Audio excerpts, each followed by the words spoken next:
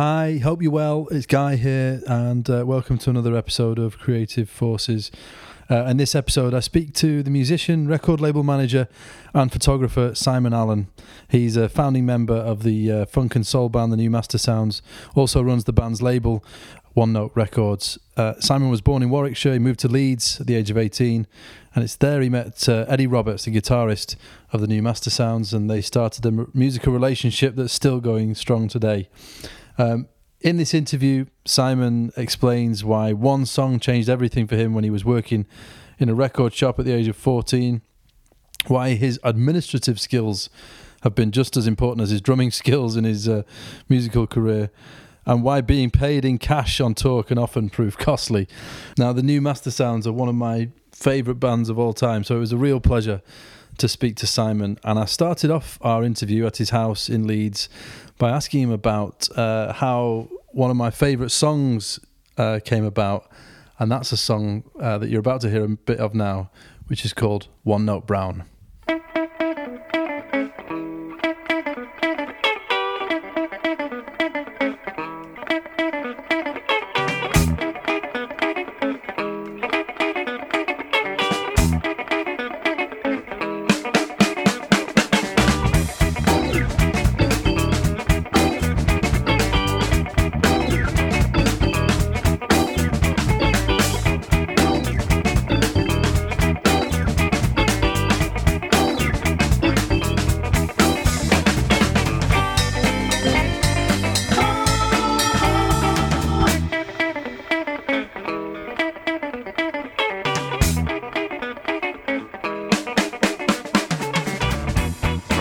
So the song was quite key to the band's sort of development in a way, because it was released on a 7-inch single, and that 7-inch single was discovered by a Scottish DJ called Keb Darge. Now, did you actually put that 7-inch single out yourselves, or did someone else put that out? No, a guy called Clive from London had a little imprint called Blow It Hard Records with a logo of a trumpet player.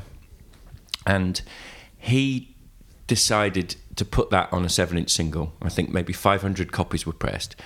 And one of them ended up in the hands of Keb Darge, who I hadn't heard of at the time. But he, at that point, which is around about 99, 2000, he was into what was being called deep funk. Anyway, just to rewind to how the tune was created, there was a guitarist called Dan Brown. In fact, he's still alive because I spoke to him the other night. And he met our guitarist, Eddie Roberts. And Eddie Roberts had expressed that he wanted a bass player for a project, but he didn't want anyone who could really play bass very well. Just explain that, why? Because I think what he was aiming for was a sort of equivalent of organ bass from some of the old soul jazz boogaloo stuff, and that's very simple. And often it's played with somebody's foot, and it's just single notes, or it's with their hand. But it's not the kind of fancy bass playing that you get with trained funk players. Yeah. So Dan said, "Oh, hang on, I'll buy a bass and I'll learn how to play bass not very well," and so he gained the nickname Dan One Note Brown because that was the ethos of the type of bass playing that was required, just one note. Ironically, the tune that we came up with in the basement of my student house, it's quite difficult to play on the bass. I mean, it's quite intricate. Ding, ding, ding, ding, ding, ding, ding, ding. So you'd have to be quite good. So he did get quite good quite quickly on the bass. But so the three of us came up with this tune. We recorded it, I think it was on an 8-track in our friend Sam Bell's basement in Chapel Allerton. And the purpose of the recording was really just to get a record of the tunes that we knew, the original tunes, so that we could teach them or learn them ourselves. But we had an organist who was called Bob Birch, and we just wanted them recorded, but it was only a functional recording. But that is the actual recording that ended up being put onto a 7-inch single. And Dan phoned me the other day and he now he works in Bristol, and he's the music editor for David Attenborough's latest big budget BBC series. Right. We were just reminiscing about... Does he still have a one-note approach? Well, no, I think he's got many more notes available. But I don't think he plays much bass anymore. No. And he does a bit of composition, but him telling me that he's now the editor for this whole series, just music editor, just made me think, wow, okay, you're definitely a grown-up now, aren't you? And he sort of returns the compliments, because he's very impressed with what he perceives we've achieved as a band. So it's quite nice taking stock with people that you started out with 25 or 30 years ago, and then looking at them through your eyes and assessing where they've got to. Because sometimes it's difficult to perceive one's own success. It always feels like maybe you could be doing better, or there are other people who are more impressive. And I was talking to a friend last night, actually, about the fact that I'm doing this podcast today, and how at the moment I'm feeling almost as like the least creative that I ever am, which is in a big lull between a big long gap between gigs, and that there's a sense of self-doubt that comes in. There's, can I really identify as the drummer of this band if the band hasn't played any gigs for 2.5 months? It's a bit like, if the tree gets chopped down in the woods and nobody hears it, or some philosophical nonsense that I've misremembered. I know what you're getting at. But then I said that if 20-year-old me and 25-year-old me and 30-year-old me and 35-year-old me would all be extremely impressed with my achievements. Yeah. It's just 45-year-old me that sometimes isn't. Yeah. If that makes any sense. Yeah, it's hard to know at the time, isn't it, what's success or not? And I guess it's hard to... Yeah, you're always looking for the next thing, I guess. Is that true? And not everyone is, but I know that often I am. I'm often, as soon as I've achieved something that I've wanted to achieve for a long time, I'm thinking, okay, what's next? Is there an element of that? Well, I've sort of become... I remember when I had my first kid. Well, actually, I got his mum to have him. I was a bystander. But I remember there was a sense of, I can maybe hang up some of my random, less focused ambitions now, because my life sort of has a new definition, which is I'm someone's dad. And I remember thinking, I maybe thought when I was younger that I would be some kind of superstar of something. I didn't know what, though. Just had these sort of vaguely formed ambitions to be successful in something creative. And I remember when I had a kid, I just thought, I'm doing something, and that's okay. Yeah. And maybe I don't need to be massively hungry for whatever the next level is. And the band that Eddie and I have been in now for nearly 20 years has been all over the world. No one's heard of it in this country, really, apart from you.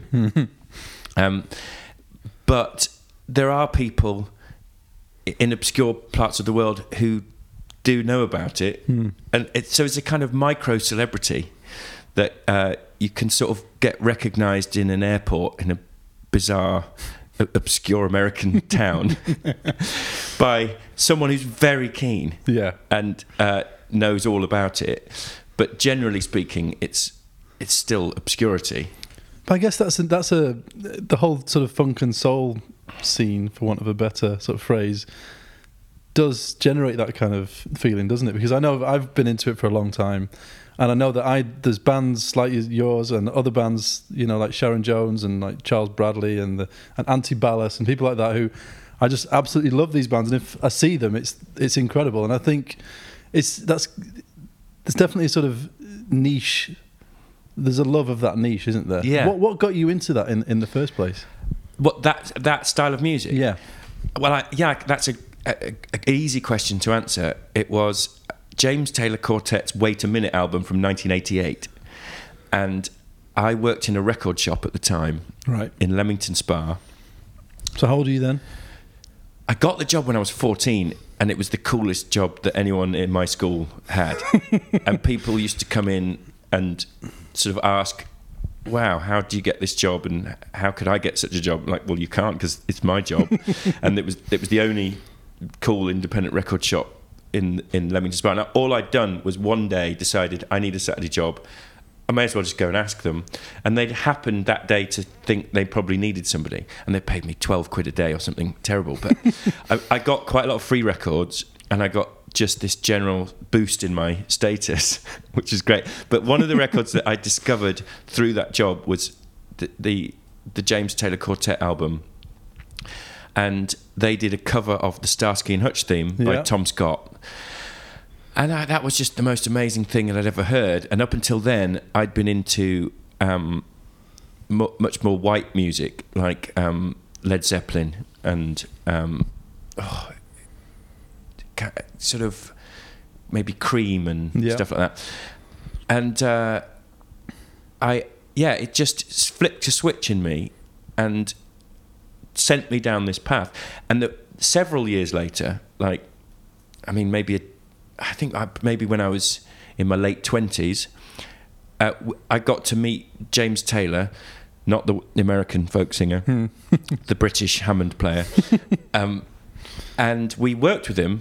And then one day he called to say that he had a gig booked in Spain, and he knew his drummer couldn't do it because they had a baby on the way.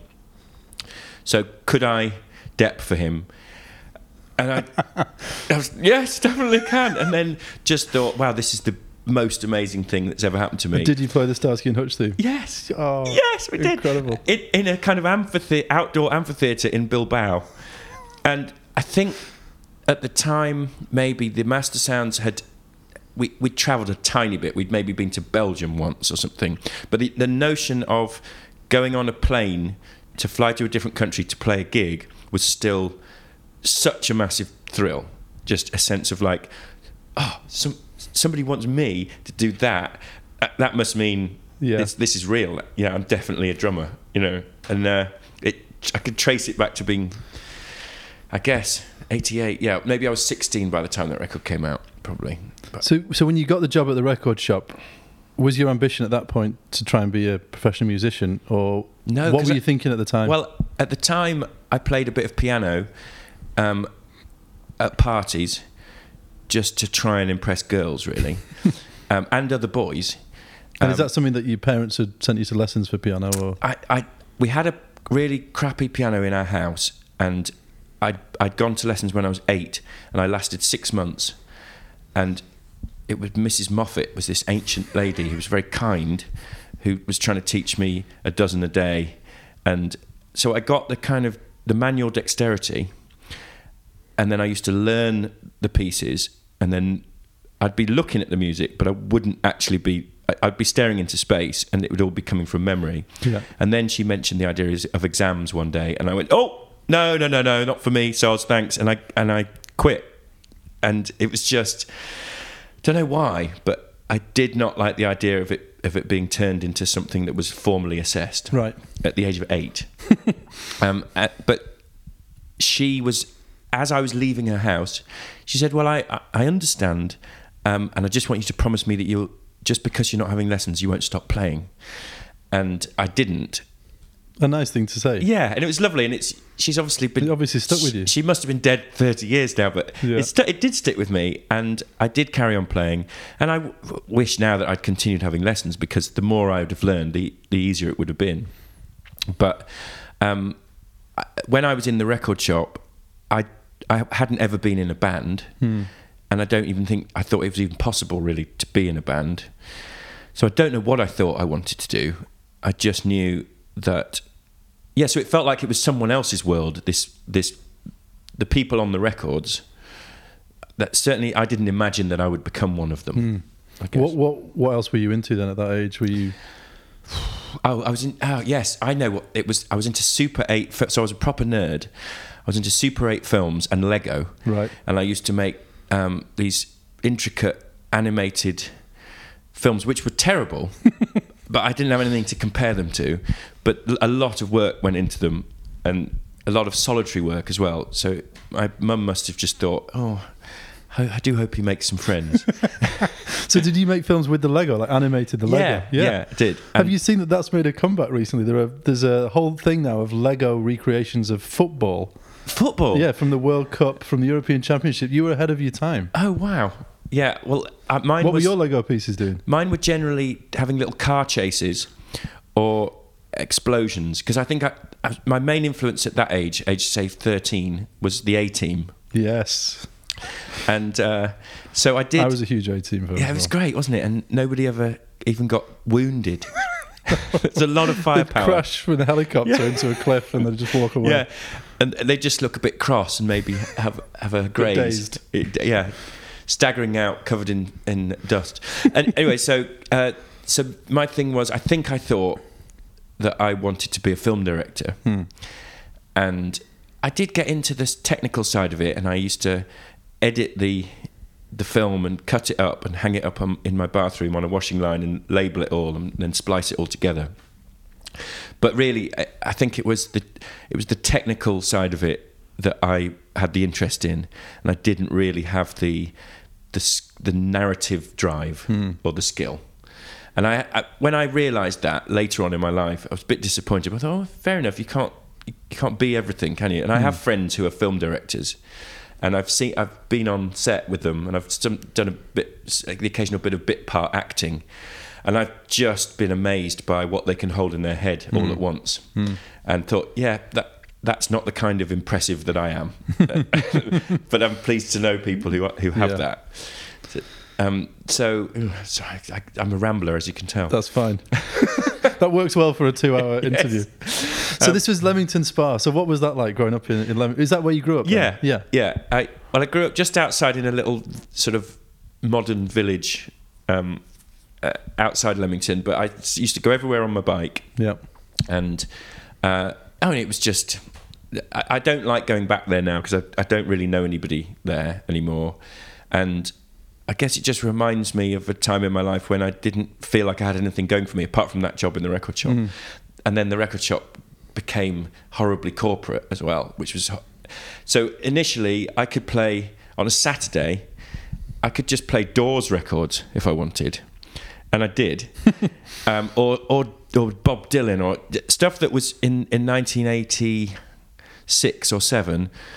probably quite obnoxious to most people who come in to hear Bros but I just remember thinking, yeah, this is cool. And some people would come in and they were clearly refreshed to hear some old 70s rock and stuff. But gradually the shop became more like an actual business, and they got more, and then it was just, right, you have to play stuff that we're trying to shift. So it's Chris Rea, right? Yeah, Driving Home for Christmas. I was just about to say Driving Home for Christmas. And Simply Red, Stars, like that, and T'Pau, and okay, I see the way things were going. Yeah, some of that music now I quite like listening to in a kind of perverse nostalgia. Yeah. But I felt like, okay, they've sold out. You know, what all I knew about business at the time, just like, they should just let me play the Doors. So why did you mention though you don't like going back there because you feel like it's a time where there wasn't much going for you? So why do you feel like that? Why do you feel like that about that time? I guess because I didn't know what I wanted really, and I hadn't had any kind of success, and I was just at school, and. I don't. When I came to Leeds to go to college, and it immediately felt like Leamington Spa was lame by comparison. I think a lot of friends that I met at uni came from London, and they had the opposite feeling. Was, oh, Leeds is fun, but as soon as they finished college, they went back to London because Leeds isn't really a real city as far as they're concerned. What did you come to Leeds to study? Initially, I came to do languages. I had linguistics and German, and there was a third subject you had to take, and I really was very keen to learn Italian. And I got there, and I wasn't even late, but they just said, oh no, Italian's full, you'll have to do Portuguese. like, but I'm not really interested. They said, well, it's quite similar. Anyway, and then I thought, okay, Brazil, yeah, fair enough. Yeah. And they said, no, the Brazilian Portuguese class is also full. You have to do European Portuguese. I don't know, okay. So I did a year of European Portuguese, and now I can say muito bem, or which... Obrigado. Yeah, muito bem, obrigado. I don't even know if that's the right accent now. But I remember at the time, it sounded... The spoken accent sounds quite a lot like Russian. Falo português. That means I speak Portuguese, ironically, because I don't. But I managed to pass a year's exams in it, but I was resenting the fact that I wasn't learning Italian. And I've since been to Italy on holiday and been stumbling around trying to create Italian out of my fragments of French and Spanish. And just failing because actually the vocab is quite different. Yeah. But I was a linguist. That was my thing at school. And I got to Leeds Uni, and that's when I discovered... I got this buzz for music because there was a piano in my hall of residence outside the dining room, and I used to play after every dinner time, and a trumpet player came up to me and said, "Oh, I like your style, man. We've got a little band, and we've got a gig at the coming up. Do you want to join the band?" And I said yes, but it was actually... It was the kind of band that is sort of jazz, funk and soul, like the kind of band I'm now in, for which I was deeply underqualified as a piano player. But I somehow managed to blag a couple of gigs in that. And the one that really switched it for me was a freshers gig in a tent outside Leeds University Student Union, probably in 1992. And there were maybe 500 people in the audience. And I did my crappy blues-based piano solo on a keyboard. And it seemed to go well. And I just thought, I was born for the stage. And it was so misplaced because the skills that I had were not adequate. But I just had this sudden desire. It just lit something in me. And I thought, right, I want to do this. But I was playing drums at the time as well. And so how did you get into drums in the first place? Well, that was when I was 17 or 18 at school. I got roped in to play crappy keyboards, like Casio keyboards, in a little band with a friend of mine, and we did Pink Floyd covers. And there was a drummer, and whenever there was a little break, I would just really wanted to have a go on his drums, and it really pissed him off. But I found that I could do it straight away. Yeah. And it seemed like, there's something wonderfully direct about the drums. It doesn't have to be mediated by any knowledge. Yeah. Do you know what I mean? Yeah. I mean, I guess there can be maths involved, as I've found out since I started teaching drums. But that's not how it seemed to me. It just seemed to me that you move your arms and legs and the sound comes out and there's no funny business. So that, probably out of laziness, I thought, this is probably the one for me. Was there something that before you started playing though? Because I know before I started playing the bass, and when I started playing the bass for the first time, I realised that what I was hearing all the time was the bass. And I only really realised that when I started playing it and started learning bass lines. Was it a similar thing for you? Were you hearing the drums more than anything else? I don't think I was. Right. It's really weird. So I can go back and listen to songs that I was really into from the ages of sort of 15 to 20 and realise that I've never listened to what the drummer's doing at any point. Like, I've listened to the whole song. There's things like, I guess, Beatles albums and David Bowie stuff. And since then, I've looked at it a bit more, but I was always more interested in what the piano was doing. But it's fun when you go back to a song that you think you know, and then you really... So for you, I guess, if you always heard the bass, it'd be more interesting for you to go back to a song that you think you're really familiar with and try and figure out what another of the instruments is doing. And realise that this whole time you didn't really know. But listening, you have to have headphones on to do it, don't you? I was running earlier before you arrived, and I had a disco playlist on for motivation. And good four to the floor drumming, running beats. It was Boogie Wonderland by Earth, Wind and Fire. Now, I consider myself to be very familiar with that song, and as I was running through the woods, I was hearing level upon level of extra intricate arrangements of strings, horns, backing vocals that I'd never noticed before. And I was amazed, and I thought, it'd be a really good intellectual exercise to sort of deconstruct that tune and try and identify all the parts of it, because I bet there's loads more that I haven't even heard yet. And I've heard that tune 100 times, but headphones and a focus, and a lot of it's like quite far out, mixed to the left, or just it's been placed really carefully in the mix by some genius production. Yeah, I've had that experience in 2 different periods actually, because so when I first started playing the bass, obviously until I started playing any music, when I heard songs when I was young and then a teenager before I started, you just hear the whole song, you don't think about the different elements. So then after I started playing the bass, I would then go back and hear the same songs and there's the bass, there's the guitar, and it's a whole different experience. Then I had a whole second bit when I started getting involved in production and recording, and then you listen to songs again and think about how they've actually put the whole thing together and recorded all the different, and how they've carved out space in the frequencies, and placed things really deliberately. It's mind-blowing, isn't it? So you produce, do you? Yeah, because that's not something I've ever got into, but that's what I mean, I have to say at this point that my skills are pretty rudimentary, and we just stick a bunch of mics up and hope for the best. But you mix it afterwards. We mix it afterwards, and normally get someone else to master it, because that seems to me a dark art. But I think it is. But the more you do the production, the more you'll learn. You know, that's the thing. But I really enjoy it. I love the sort of putting the things together. I mean, is that so? You've not actually done any of the production side? No. So the truly creative person in our band is Eddie Roberts, the guitar player. So how did you meet Eddie in the first place? Dan One Note Brown. Yeah. Listeners should refer to the beginning of the podcast. He came back one day, because Dan and I had been kind of musical husband and wife for the first couple of years of being at university, and we'd been in bands together. And then Dan had met Eddie and joined his band, and I felt like a spurned lover. And Dan would go off and do gigs, and this was for the first time when I wasn't doing the gigs with him. And I knew there was a music college drummer. And I was thinking, I don't stand a chance then. And then one day Dan came back and said, I've been talking to Eddie, and he says that he really wants a shit drummer.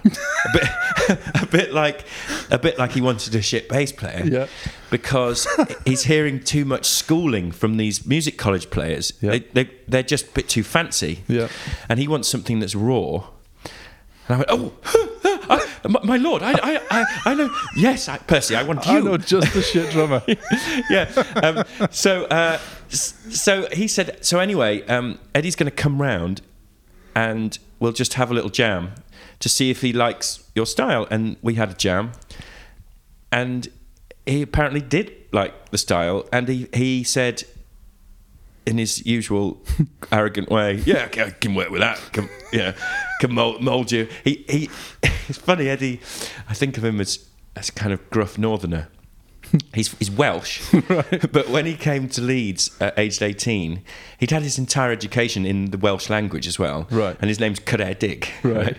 And nobody understood a word he said or his name, so he had to rename himself Eddie.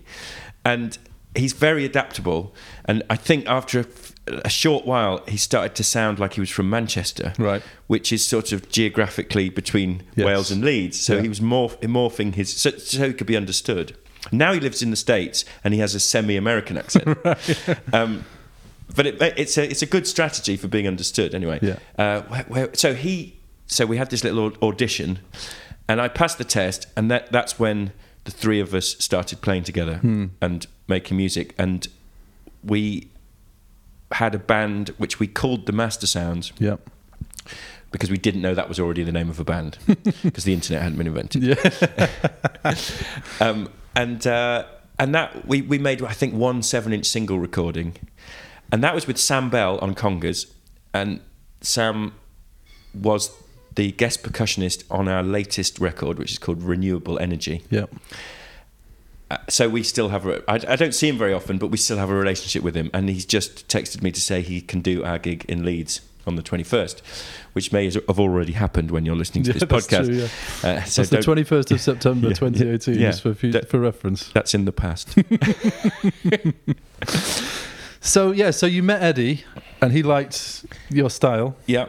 And then, how long was it then when you got that One Note Brown single, and then what happened after that? Well, hang on. Is that the right chronology? No, sorry. No, One Note Brown is New Master Sounds. That's right. Yeah, God, I can hardly remember. And so nobody except you or I will care about any of this. But I think we did 2 years as the Master Sounds. Yeah. And this very dry sounding band, because it was bass, guitar, congas and drums. So not very much harmony. But the way Eddie plays guitar, it's almost like two guitarists anyway, because he plays rhythm, lead and riffs. And did he have a very sort of clear direction at that point about where he wanted things to go, or was it a collaborative thing? He was definitely in charge, and I sort of I've always looked at it as a kind of benevolent dictatorship. But Sam and Dan were both, I think, a bit, significantly more independently creative and ambitious, which is why they no longer work with Eddie, because they didn't really like taking instruction from him, or it was more that they had their own things to say, so they moved on. Yeah. Whereas I've always been very grateful for some leadership.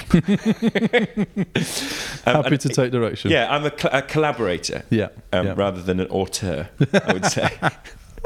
So you were doing a couple of years as the Master Sounds, and then when did you realise that the Master Sounds was taken? Not until Sam and Dan had moved on and decided to do other projects, leaving me and Eddie with this sense that we did want to carry on working together. So our job was to find a bass player and an organist. And when we did, which was Pete Shand and Bob Birch, we thought, okay, well, the sensible thing would be to call it the New Master Sounds. Yeah.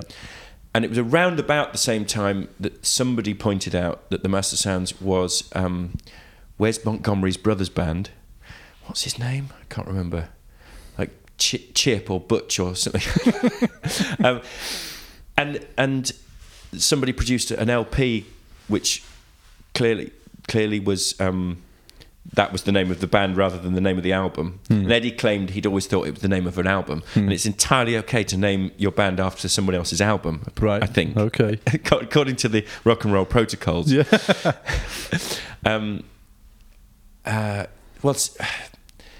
The Deacon Blue named themselves after a song, didn't they? Oh yeah, that Steely Dan? Yeah, which is called Deacon Blues, I think.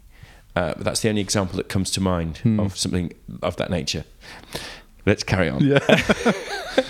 So it was a happy coincidence that we needed to rename the band anyway, because it was a different lineup and we were taking it in a new direction. A new direction that was based on the music of the Meters. Yes. Because we realised, if we've got organ, then this is the same lineup that's making that's coming from that sound. But all we knew about the Meters at the time was what was on a cassette that some DJs had made for Eddie. And we really liked it, and we found that the sound that the four of us made naturally had something in common with it. That the rawness of it, the unschooled sound, I think, there was something about it that made it feel that it was appropriate for us to go down that road. And you record most things live as a band, don't you? Is that why you sort of went down that road? Yes. Do you mean as opposed to recording the instruments one at a time? Yeah. I think it's because we were, I guess, modelling ourselves on the Meters, and if you listen to a Meters tune, there's no two bars are the same, really. It's clear that it's being improvised in the moment, and every time they play the tune, it will be quite similar. So it's not fully improvised, but in terms of the specific notes, if you were to score it out, you'd find that Ziggy, the drummer, is varying it ever so slightly, and that suited us, and that's what we naturally did. So it wouldn't make any sense to try and record the drums on their own, because the drums are the part that I'm playing is only a response to the part that Pete is playing on the bass and that Eddie's playing on the guitar, and it all works together in real time. And also, I guess if you're recording separately, one at a time, you've probably got to have a click track, and the way that we played and the type of music and the kind of the approach very much involves variation in tempo. So that wouldn't make sense either. It would just sound stiff. When we get excited, we speed up, and we nowadays we pull the tempo around deliberately and consciously, and we have a series of sign language vocabulary that we can communicate to each other if we feel the tune is racing away or if it's lacking, it's lagging behind or whatever. So, and also it's way quicker. So if you haven't got a load of money, which we didn't, then you can just bang out tune after tune, and it takes you around about the time it takes you to play the tune. Yeah. So there were lots of reasons why it worked, and I think the raw, immediate, improvised nature of it is the key to its appeal as well. You mentioned money there, actually. When did it become apparent to you that you could actually sort of make a living doing this? It's only just become apparent, and that's 20 years in. Right. Throughout the career of the band, it seems there's been kind of financial catastrophe, everyone near to the brink of ruin. Right. And we've had some really silly mishaps where we've lost large amounts of cash in various countries and come home with nothing. And why is that? Just because of the way that it's been promoted, or no? Literally, we've lost the cash because of the way the cash was lost. Like it fell out of a pocket, or Right. We had some money stolen. The first time we ever went to Fuji Rock Festival, we didn't. So it's just the four of us, and we didn't have any staff or infrastructure. I don't even know if there was a booking agent involved. There may have been for Fuji Rock, but I just remember getting there, and we were bleary-eyed because we'd flown straight from the States, and we decided to interrupt a US tour to take this opportunity to play Fuji Rock for the first time. And we'd been travelling for 36 hours, and we got to the hotel lobby, and somebody just went, "Here's your money, please sign for this," in a brightly lit hotel lobby, and it was £4,000 in cash or something that was the remainder of the fee. And I realised that, maybe it was me that was supposed to have arranged to not get paid in cash, or maybe we should be being paid in cash. Anyway, that cash went missing over the course of the weekend, right. And it wasn't our carelessness, except for the fact that we should never have agreed to be paid in cash in the first place. Sure. But that was really demoralising. And then there was one time we were in Spain, and we were getting paid everywhere in cash, and I had it in an envelope in my pocket, and we'd been maybe away for 2 weeks or something, and there was €3,000. And that wasn't just wages, that was to cover some of the costs, like the flights and everything else, and the van hire, and that just all went, it was pickpocketed or fell out of my pocket in the airport. So do you remember the moment when you realised? Yeah, and it was horrible. And we've also had, the very first time we had an album out, which was Keb Darge Presents the New Master Sounds, we were at Madame Jojo's in Soho, and Keb was DJing, and we played with the full 9-piece lineup with Cleve Freckleton and Celine Fleming and the Haggis Horns. Yeah. And we all got hammered, and there were 2 boxes of records from... no one knew really who'd brought them. Maybe Keb had brought them, but they were for us to sell. And maybe we sold 1 or 2, and then we all got hammered, and woke up the next day, and someone said... who's got the records? And nobody knew who'd got the records. Nobody had the records. Nobody had them. The record had been left in the kitchen of Madame Jojo's, and no one was there. So we got a minibus back to Leeds and tried to phone on the Monday, and there was no sign of them. And that was it. Maybe 25 or 50 copies of this album that now you cannot get. Right. And so someone's got them somewhere. Well, or someone just sold them. But at the time, they would have been worth nothing. Yeah. Because there would have just been a whole load of albums by a band no one's heard of. I mean, it's not that much different now, but there are people around the world who would love that on vinyl. Yeah, they would. But there was just this sense of there's no one responsible for this because it's a scenario that hasn't come up before, and we've been in that situation so many times.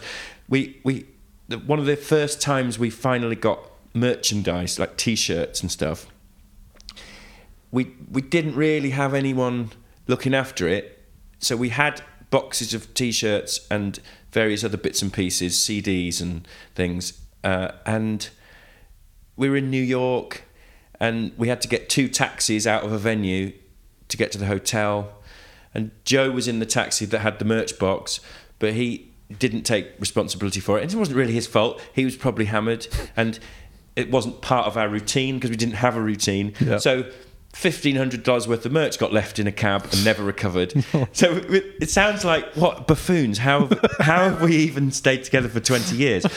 But somehow we weathered all these setbacks and learnt to just accept that, oh, ho-hum, it's not the end of the world. At least none of us is injured, we've all got our health. But in terms of making a living out of it, it's only really been since the gradual digitisation of the music industry, that coincided with us having more and more releases in the system, has very gradually led to a situation where royalty income is a reasonably significant part of the picture. And royalty income is great because it's essentially free money. I mean, it isn't free because it's payment for all the hard work that we put in, sometimes 10, 15 years ago, that we weren't paid for at the time. So we invested a lot of creative effort and time and energy. Yeah. And now the payment comes 10, 15, 20 years later. and occasionally that'll come in the form of a windfall when someone wants to use a track on an advert, or someone wants to use a track in a documentary or a feature film. And those kind of things are entirely random. There doesn't seem to be anything that you can do to increase the likelihood of them happening, in my experience. Although Eddie does keep nagging me to go to LA and go around schmoozing music supervisors to just to try and convince them to delve into our catalogue. Is that for TV programs, you mean? Yeah, TV and film. Movie, yeah. And he's probably right, but the notion of schmoozing people at Hollywood parties, I don't know, I guess I'd have a USB stick. Hey, I'm Simon from the new Master Sounds. You may have heard of... No, you haven't heard of us. Okay. Well, I'm going to give you this USB stick and take a listen. Some great instrumental stuff. It'd be great for your movie, Like, the whole idea makes me cringe. Right. But I think that probably, now that we're all grown-ups, I've got, as I mentioned before, I've got friends who are directors, and I know a guy out there, and I know another guy who's a special effects supervisor for all these comic book Marvel films and stuff. Right. And I've probably now got enough actual connections of people who already know me and know the band and like the band. Yep. So it wouldn't have to be that awful cold calling scenario. And the idea that people would just go, no thanks, not interested. I'm like, well, I didn't think you'd be interested. I don't know why I came. It's a long way to come for that reaction as well, isn't it? So I need to just maybe make a list of the people I already know and say, okay, guys, would it be, can you introduce me to someone? And they probably can. So that's probably my next job, because I do run the record label. Yeah. It's exactly the kind of thing I should be doing. So when did you start to do the record label then? 2003, we had so that first album where we lost 50 copies of it in Madame Jojo's kitchen, that was on a label called Barely Breaking Even, which the clue was in the name, but we never saw any money for it, and there were 9 people in the band, and there was this general sense of, we've been ripped off. Someone's nicked the money. And I had this suspicion that maybe there wasn't really that much money, and that's why we hadn't really seen any. Although Eddie came up with some story where he thought that the label maybe was in trouble, and they reinvested what should have been our royalties in some album by Pete Rock or something. But that could be a scurrilous rumour. But whatever it is, I thought, okay, the only way to really know is to set up a label, and then there won't be so many middlemen involved, and we can see is there any money to be made. So we decided to call it One Note Records, named after One Note Brown, which was named after Dan Brown, the original bass player. Yep. And we made an album in 2003 called Be Yourself, and that's the one that had Corinne Bailey Rae on one of the tracks, and another guy called LSK, Lee Kenny, who at the time I think was doing some... He's a rapper and a singer and songwriter and poet, and at the time I think he was doing stuff with Faithless, but he also had his own deal with Sony, I think, and a band, and he was quite into reggae. But Pete knew him, and we decided, okay, let's get a couple of guest vocalists on, because we recognised that not that many people are interested in an instrumental band. Yeah. And we just slimmed down from the 9-piece funk soul review extravaganza where we might sometimes wear suits and there was 3 horns and 2 singers. Strip that down to just bass drums, guitar and organ, and thinking, is anyone going to want to hear this? Probably not. Not many people did want to hear it turned out. Especially not the promoters, who had just got used to the idea of us as a great 9-piece vocal and horns thing, and then we say, well, we'd now like to come to your club as an instrumental 4-piece. And they're like, well, that won't work. And so that was a bit of an uphill struggle. But we made the record, and I think we got some kind of festival gig, and we agreed that we would use the money from the festival gig to pay for the album. We wouldn't get paid. So we all made that decision. And so initially the record label was a 4-way partnership, but it became clear that I was the only one who was really going to be doing any work on it. And so you were kind of driving it, were you? Yes, and it's because I was the one with the strongest admin skills. Yeah. Which are not to be underestimated, are they, in a band? No, someone has to. They are vital skills in a band. Because when I left college, I was on the dole for some time. It was in the days when you could just go in and go, well, I have a dream. I want to be a ballet dancer. And there aren't any jobs at the moment for ballet dancers. So they would say, okay, well, here's sign here for your 35 quid. Yeah. And come and see us in a month. And if you haven't got any ballet dancing work, we'll maybe look into giving you some training. Not in ballet dancing, though. But they did persuade me after a while to do a course in Microsoft Excel. Okay. Which they were paying for. And that was the most useful thing I've ever done in my whole education. Probably. Like, I wish they'd teach you spreadsheets and tax in school. Yeah. You're supposed to just know, aren't you? Anyway, that was useful, and I took my spreadsheet knowledge and I managed to figure out how to set up a record label. And this was 2003, so the internet existed, but I think we were still on dial-up modems and it wasn't very good, and the idea of media that other than text and maybe very low-res photos was kind of not really happening. And I remember we first got a website going in 2004, which you definitely had to have a boffin if you wanted a website. Yeah, whereas you don't really now, do you? No. You can set it up using all the tools. You can use Squarespace. Yeah. Who doesn't yet sponsor this podcast. Yeah, one of the few. Yeah. But then it was, the boffins were the gatekeepers. Yeah. Yeah, mate, were you one of those? Because you were in IT? I was one of those boffins. Yeah, I used to be a web developer. Right. Yeah. So I had one, and he was a musician, but he was an IT boffin. Yeah. And I would go through him, and it took months to set up, and there was so little flexibility. And if I wanted anything changed, it all had to go through him, and it would take weeks and everything.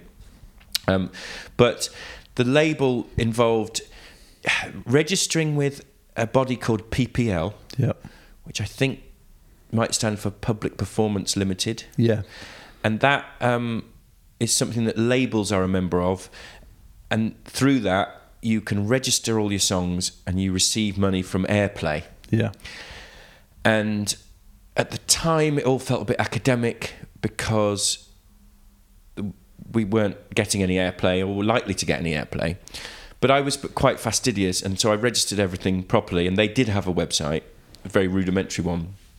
And there was another thing called MCPS, which still exists, which stands for Mechanical Copyright Protection Society. And they collect money on behalf of songwriters. You probably know all this, but this is for the listeners' benefit.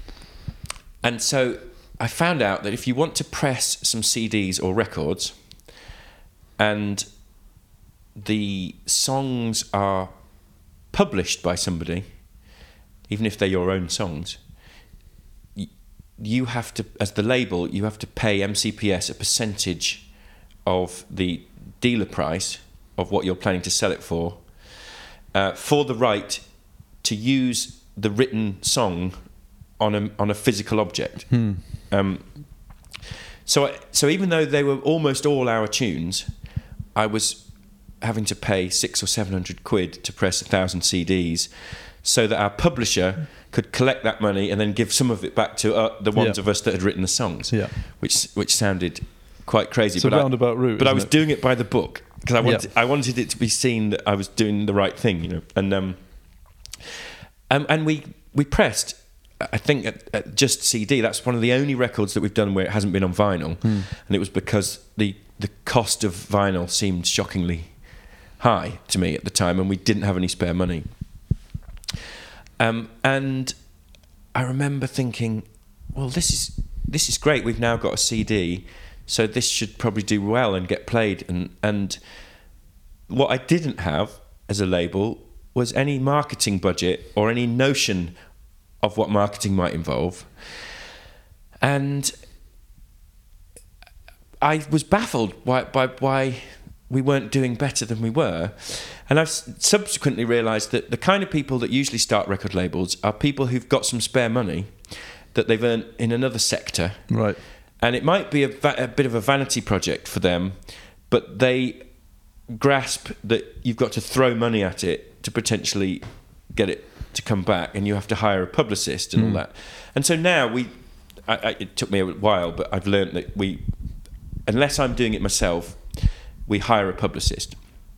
And doing it yourself is not advised because, I mean, maybe if I'd just been the label, that'd been fine. But because I was in the band as well, it was very personal.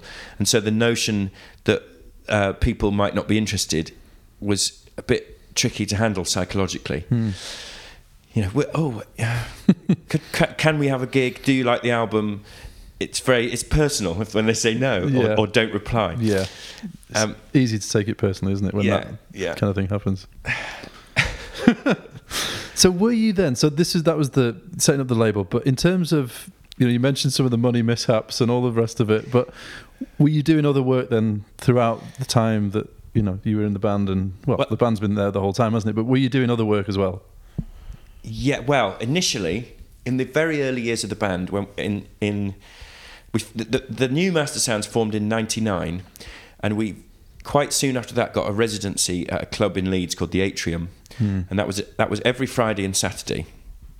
And I remember they used to pay us 60 quid per gig per man, which was very good to have a guaranteed 120 quid a week for the band that you're actually into. Yeah. So it was a really cushy situation, but at the time I still had ambitions to work in the film business, and I was I'd managed to do as well as the Microsoft Excel free course for Dolies, I managed to get on a film and TV video production course, also paid for via the Dole. It was for unemployed people, and through that I got a traineeship as a camera assistant. And I then started getting the odd job on commercials or TV drama, a bit of 16mm stuff around Leeds. Like, I might get one day on at home with the Braithwaites as clapper loader or something when their guy was ill. But then I started to get a bit of a connection with people in London, and a friend of mine would put me forward for jobs, and I'd go and stay with him, and we would go and work for a week or so on various things. And I found that extremely exciting, and I was getting paid for it. And it felt like, this I'm in my late 20s, and I've never really seen any money from anything. So it was very appealing to potentially earn 500 quid for a 12-hour day on a commercial and be in what seemed to be this exciting grown-up world. Yeah. But I kept doing this and putting a substitute drummer in my place for the residency back in Leeds. And after, I think there was one time I got a 4-week job on a low-budget feature film in which I was living in London. So I depped my drumming out for 4 consecutive weeks. And when I came back, Eddie sat me down and he said, look, this isn't the type of band that can have depths. It's like, if you want to be in it and you believe in it, then you're going to have to choose between your London film work and this band. And at the time, that seemed like a very difficult choice to make, because the band had a weekly residency in a club. We occasionally would go across the Pennines to Manchester in one of Eddie's clapped out vintage cars, and we would play in the corner of Dimitri's restaurant. Yeah. Matt and Fred's original place may have been going then, and we would sometimes get a gig there. But it was all sort of 50 quid, 60 quid, get back at 3 a.m, take your own gear. Formative years, paying your dues kind of stuff. Yeah. But it didn't look like the beginnings of a promising career. But there was something about Eddie who is definitely... he's an extraordinary musician. World class. And you can kind of tell, and I could tell, and I thought, no, actually, if he believes in me, I definitely believe in him. So let's stick with this and see where it goes. But it did mean turning my back on my lucrative burgeoning career as a camera monkey in London. Was that a tough... You mentioned it was a hard decision. Was it a hard decision in the end, or did... It was made easier by the fact that that my friend in London who was getting me the gigs, who was a focus puller, so the camera department has camera operator, focus puller, clapper loader, that was the hierarchy. Okay. And he'd moved up to focus puller, hence he was in a position to choose who was going to be the clapper loader. Yeah. He'd decided, he'd been in the film industry for a lot longer than me, and he decided he was sick of it and wanted to go into the wine trade, which was his equivalent of something that was a creative passion. Yeah. So that came just at the right time. So the work was probably going to start drying up anyway, and I would have had to have started trying to cold call people for work. So, and he's still he has his own thriving wine business now, right. And I've been in this band for 20 years, and we've travelled the world. So yes, we made the right decision. We're quite pleased about it. Nice.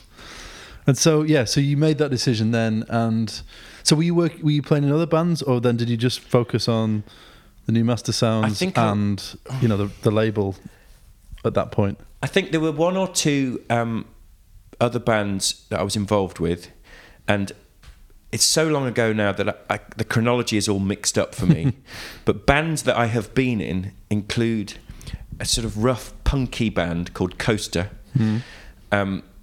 which was kind of Sonic Youth influenced, and that wasn't any kind of music that I was into, but I remember strategically thinking I need to be open-minded, because the more types of music that I can immerse myself in, the better a musician I shall be. Yeah. So I did that at some point, but that might have been pre-Master Sounds. And then while we were in the band, I think I tried to run various covers, function bands, just really to get money and to satisfy my love of disco, which was not met by the New Master Sounds. No. So there was one band called Saturn 5, which had Pete Shand, Master Sounds bassist, Dan One Note Brown on guitar. So he'd moved from bass to guitar. Well, he was originally guitarist. He was originally guitar. That's right. And he took a back seat to Eddie's guitar to do that. Sam on congas and the Haggis horns, and John McCallum, who ever since Corinne Bailey Ray has been a successful international recording artist, she has always toured with John McCallum, who plays guitar and does backing vocals. But he was a kind of Stevie Wonder type soul singer from Scotland, still is.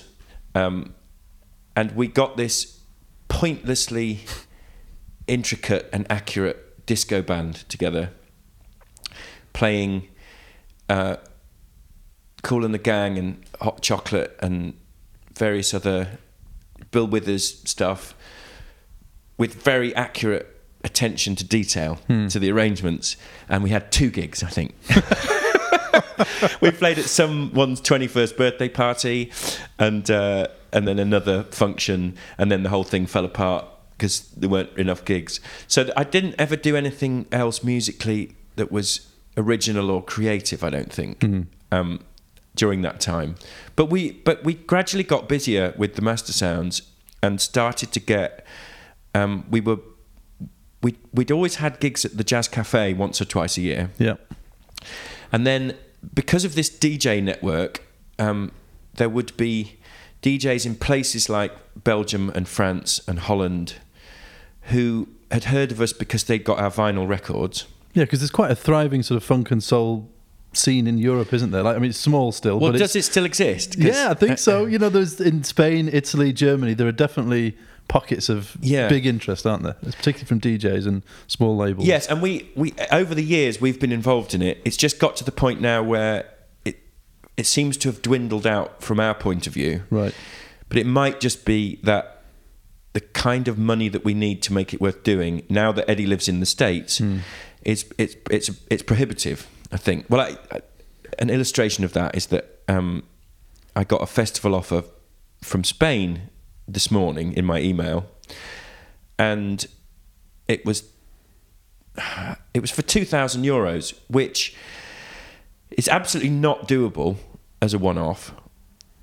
But that would be a reasonable fee to get for one gig out of, say, 3 or 4 or 5 gigs. Yeah. That if we had 5 gigs paying a similar amount, I could put a little Spanish tour together, and we'd all end up with some money at the end of it. But just as a one-off, it's to no use. Can't be done. I mean, which is a shame, because in the old days, when we all lived in the UK, and that we didn't have other concerns, and we didn't have so many dependents and all that, $2,000 for a gig where we just got to find the flights to Barcelona, that'd be great. Yeah. I mean, we used to do it for half that, and still thought it was great. Yeah, absolutely. And just the fact that we were getting a free trip to Barcelona was just the main thing. And wow, we're playing in a foreign country. Yes. And so we have had, we started to get those kind of opportunities to travel around a little bit. Never actual touring, because the scene was special. It was special. It wasn't like you're in a band, you've released a record, the record's getting some traction, and then a booking agent gets involved, and then you hire a tour manager, and then you go around Europe playing in venues, and the people that have come because they've heard of your band through the promotional system, like the radio and everything else.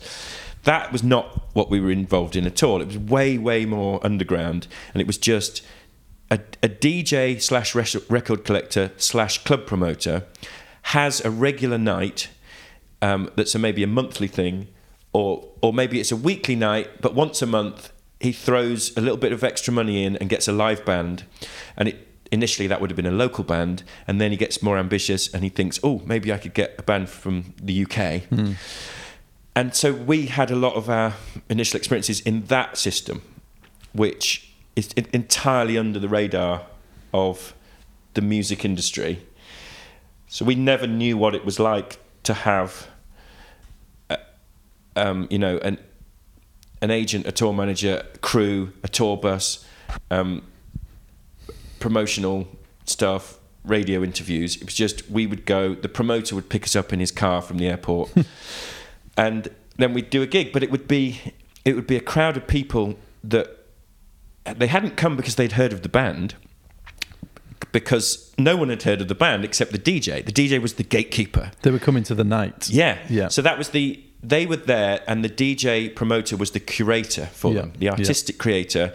And so they would trust that person to present them with things that they might like. Yeah. So it may not have even stuck with them what the name of the band was at the end of that. And the sets were short. maybe we might play for an hour or 45 minutes even, in the middle of a dance floor DJ set. So there was no interruption in the dancing as long as we held the dance floor. And when we first went to the States, that was not in any way, that's not a system that they have. They very much have a separate DJ and live music culture. And we were shocked because some of the first gigs we did, there would be no music playing before we went on and no music playing afterwards. And if there was music, it would be some random rubbish that the PA engineer had personally chosen that had nothing to do with any thematic. It wasn't coherent, you know. Turns out we discovered that it was generally the Grateful Dead that they were playing, and there was a reason for this, and it was that the live audience that we discovered in the States was a sort of post-Grateful Dead crowd, and that has actually been the key to how we've had any success at all in the States.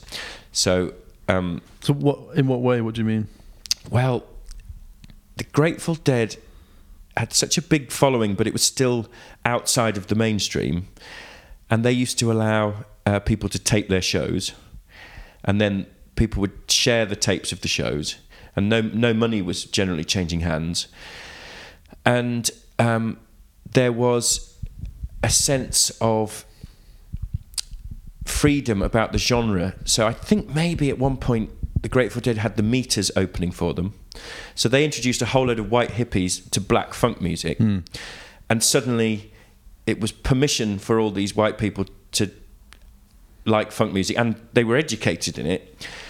And so that it left this legacy of a live music scene that isn't genre specific. So the scene that we are now doing okay on in the States has funk, psychedelic rock, obscure honk squawk jazz, bluegrass, Americana, and electronica on it. And generally, the thing that, if there is a unifying strand to it, it's that people want to see improvisation.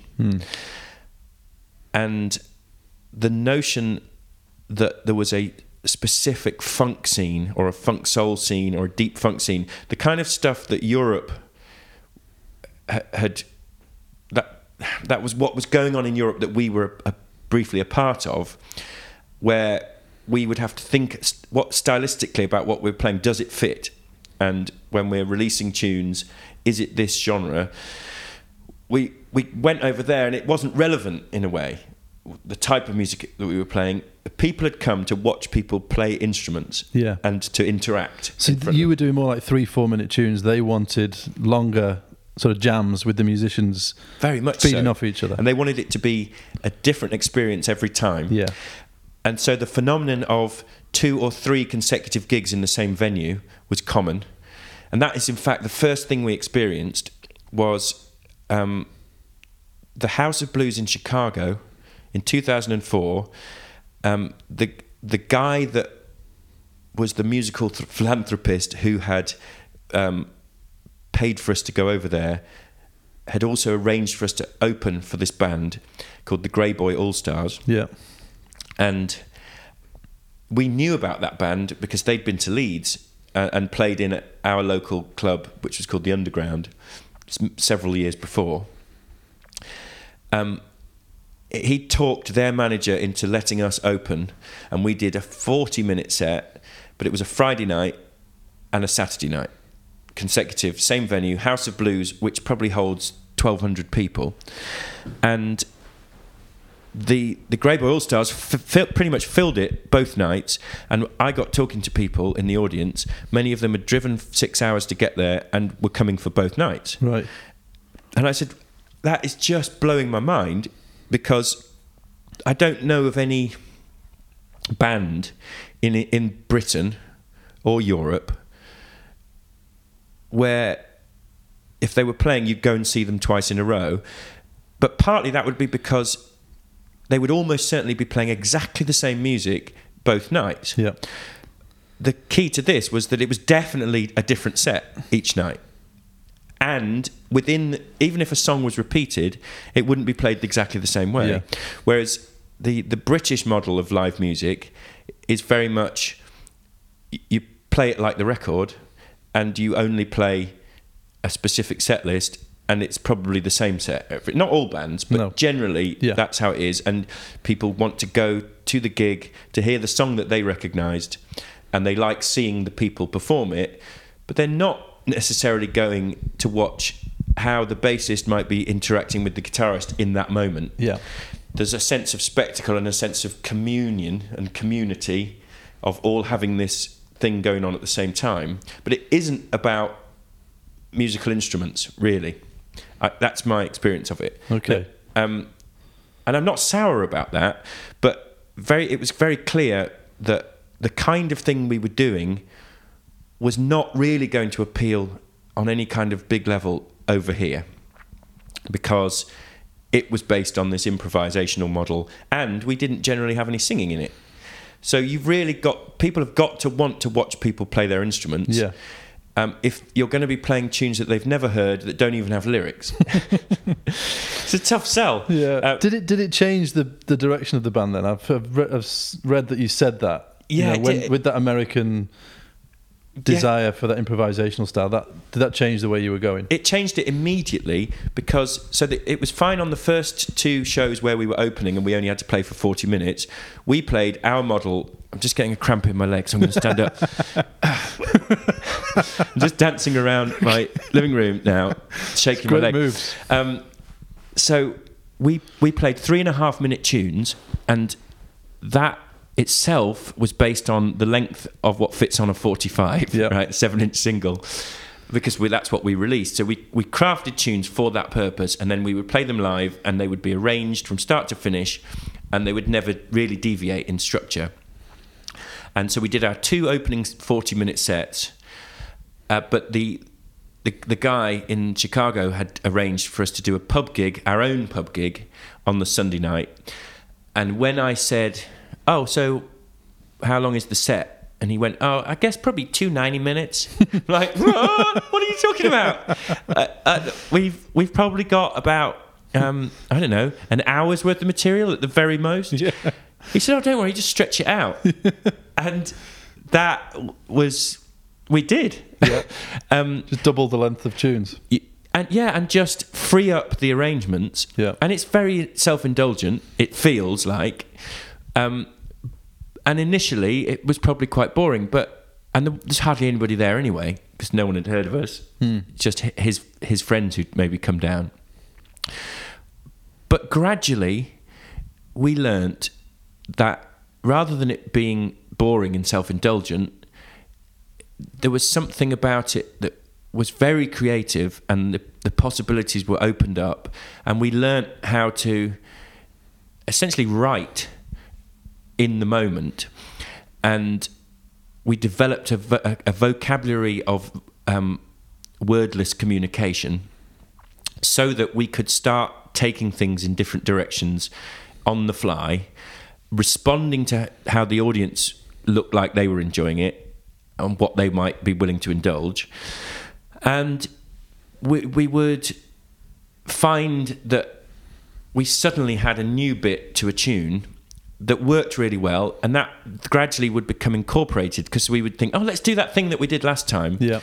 And then we ended up with completely different arrangements of tunes that were once 3.5 minutes long, that were immortalised in the album recordings as that. Yeah. That we are now turned into a sort of odyssey that might go into reggae and out again for a bit. And the audiences were loving it. Like, that's exactly what they'd come for, and it's exactly what they still come for. And now that is the type of band that we are. And if we throw in the occasional 3-minute ditty, it's sort of like a refreshing palate cleanser. Yeah. And then you get back into the meat of it. So it's still quite odd for us to be playing less than 2 hours. I think when we do the gigs that, as you listen to this podcast, will have already happened, which are the Leeds and London gigs, I think we'll maybe do 2 hours in Leeds, but the Jazz Cafe has got a curfew, so we'll probably only get 90 minutes there, and that'll just be over in the blink of an eye. I think we'll just be starting to get into it, and then we'll have to stop. Just realised this will be going out next week, so this is the gigs are in the future, so we can promote the gigs. So if anyone is here from Leeds or London, tickets may still be available. But yeah, that's if any of this waffling has piqued your interest. Just thinking about now for a minute, because as you mentioned, Eddie now lives in America. Pete lives in Menorca, Spain. Yeah. So how's that affected the way the band works? Has it affected it? No, it hasn't really, because we haven't recorded anything in England for years. I'm trying to think what the last one was. It was probably 2008 or 2009. Where do you do the recording? We used to do it in a place called Hull Place Studios in Leeds, which no longer exists anyway. And these days we record in glamorous sounding American cities, which have included San Francisco, New Orleans, Denver, and we did one once in a residential studio on the Mexican border with Texas, and that was a tricky one. There were obscure insect life that would, like, there was one thing that was some kind of wasp that apparently had the most poisonous sting in the animal kingdom. Right. And we had to run a gauntlet past this bush that contained these wasps. And so one of the tunes on that album is called Run the Gauntlet. God, that's an aside, isn't it? So these days, so we don't rehearse, except in really exceptional circumstances. Because we've been together for so long, we usually rely on the first gig after a break to be, it's going to be a bit scrappy, but it's also going to be really, really fresh. So generally the freshness offsets the scrappiness. Yeah. And also the scrappiness is probably only really noticed by us. Unless we laugh out loud, in which case the crowd might just be like, oh, did they just mess up then? We gradually, as in the course of as a tour progresses, we gradually trade the freshness for tightness. Yes. And so as it becomes tighter, it also gets a bit staler, and then maybe after 3 weeks we're sick of playing it and just can't wait to go home. But there's a lovely sweet spot, which is where you've re-established the onstage vocabulary, the unspoken one, but we're still hungry to play the tunes, and part of that is that there's such a big repertoire that it takes maybe 5 or 6 gigs to get to the point where you're really having to repeat tunes again. And even if you are, it's only the second time you may have played it on that tour, so it still feels like an old friend that you want to catch up with. Yeah. But then what tends to happen is that Eddie, who is in charge of the set list, starts to just whittle it down to our strongest tunes, or the ones that he feels most comfortable on, that are most relevant. Yeah. And then it gets to the point where he can't be bothered to write a new set for the next gig, so we're sort of playing pretty much what we did the previous night. Yeah. And that's when maybe the ennui sets in. Yeah, yeah. But it's nothing like what it must be like for a pop band who've just released one album, who are now on tour of Academy-sized venues of the UK, and they're playing the exact same 45-minute set every night with no deviation and hesitation, but lots of repetition. Yeah. Yeah. And that would just do my head in. Like, we're spoilt. We're already complaining if we have to repeat a tune after 3 gigs. Yeah. You love the element of it being different each time. Yes, very much so. But because having done it for so long, it's essential. Yeah. But we did these annual shows in New Orleans during their the official thing is called the New Orleans Jazz and Heritage Festival, and it runs end of April, beginning of May, 2 consecutive weekends. And we have been playing in New Orleans during that period every year since 2007. And we play a late night scene in a theatre venue. Gig starts at 2 a.m, finishes at 5. Nice. There's between 800 and 1,000 people, and we each year have to have some kind of special gimmick to set us apart from the 5 other bands that are at the same level as us, who are playing exactly the same slot in venues across town on the same night. So, one of whom is always the Grey Boy All Stars. Okay. So I never get to see their gigs, annoyingly, because I really like that band. They are a great band, by the way, aren't they? Grey Boy All Stars. Superb. Fantastic. This year, we got into this thing which was... So Eddie has to... The venue gets in touch and says, Eddie, what's this year's gimmick? They don't say gimmick because they don't think of it like that. And off the top of his head, he said, why don't we do like something about the women of the scene and we'll get some guest vocalists. Bang. All of a sudden, we've got 7 guest female vocalists, and we're having to craft a set of about 20 tunes. But this is while I'm back in Leeds, Pete's in Menorca, Joe's in the Peak District, and Eddie's in Denver. And we're not getting together until New Orleans in May for the first gig, and that'll be at 2 o'clock in the morning. So we went from January to May with no gigs, and pretty much the first gig we did is this insane... I think we did 18 covers. Right.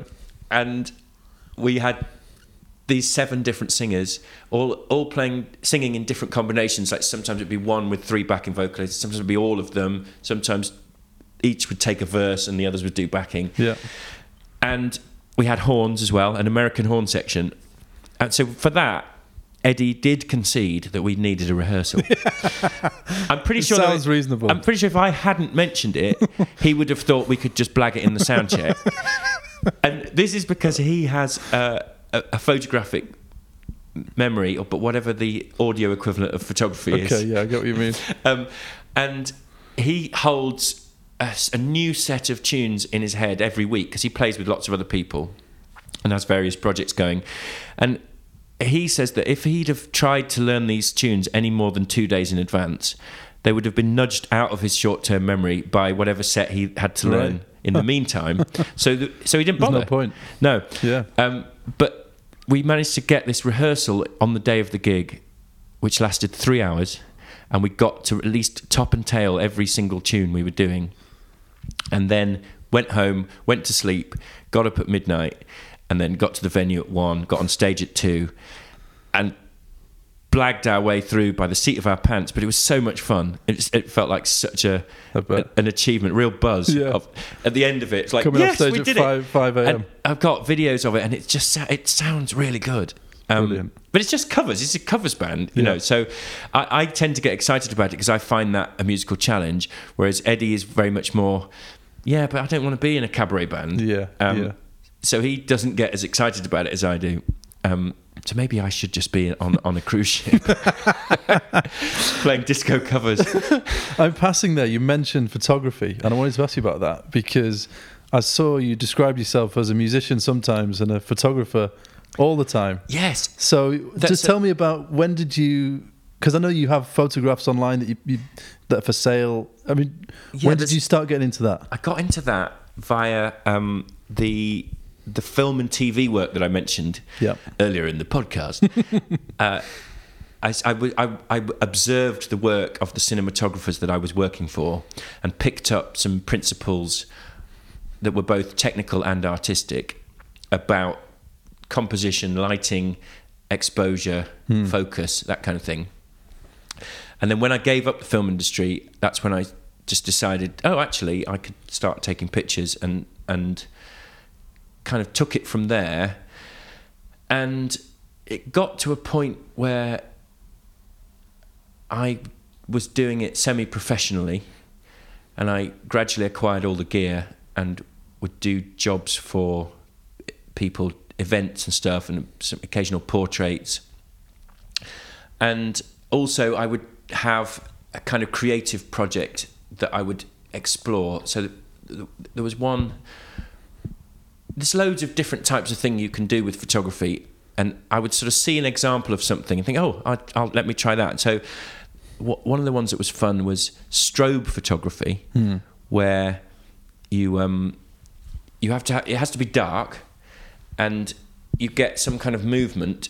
So somebody galloping through the shot, and then you set a flash to go off several times, and the shutter is just left open, and then you get sort of images of this same person, still images of this person running but frozen, but loads of them in the same picture. So I got into that for one of the things, and sort of long exposure city photography on a tripod, and so generally I sort of try bits and pieces out just for my own personal artistic satisfaction.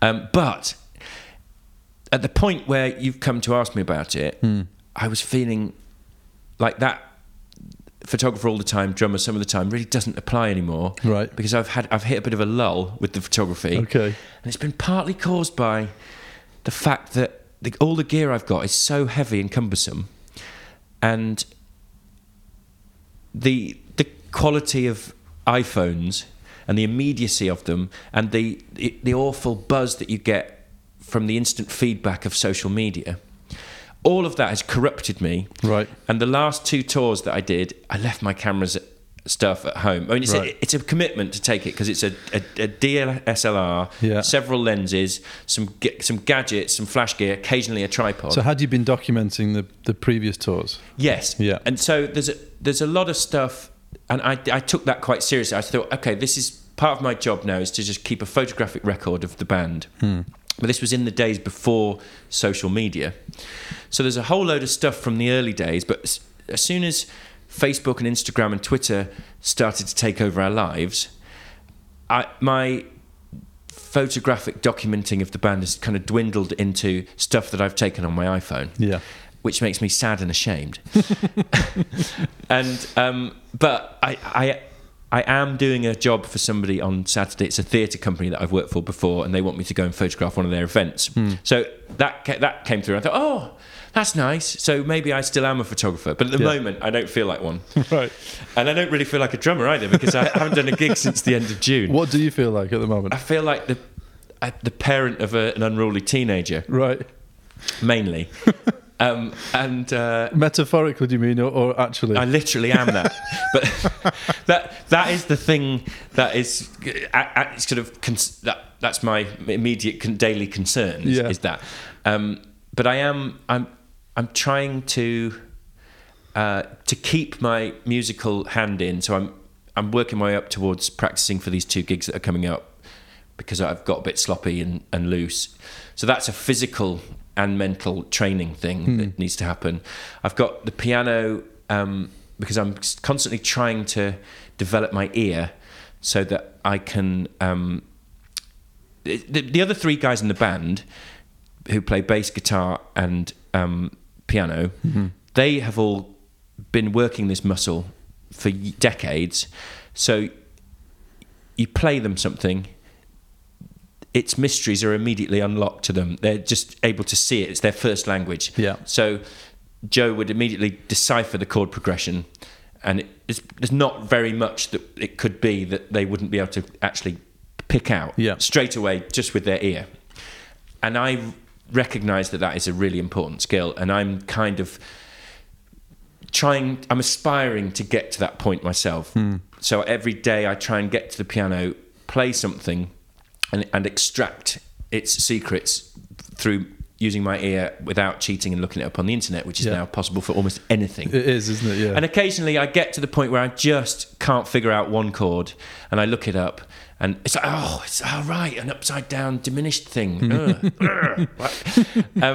But it's really useful, I think, to do that, and also that's the only way you can really have any kind of compositional repertoire, is if you absorb all that from other music. So that's my sort of personal development plan, is to try and do that every day. And but I've also got on the label side of it, I am busy at the moment with coordinating the production of an album called the Nashville Session 2. I should call it Nashville Session 2 Electric Boogaloo, but it actually doesn't have very much boogaloo on it, so I'm not going to do that. But we recorded this in a one-day studio session on our last tour in June in Nashville. And it's just a live studio document of a load of the tunes that we play in our live set. So we already released one of these 3 years ago. It was very popular and it sounds great, and we thought may as well do this again because we're going through Nashville. So at the moment, last night I had a meeting with a graphic designer about how to proceed, because we want the cover to look similar to the first one, but different enough so that people don't mix them up on the shelf.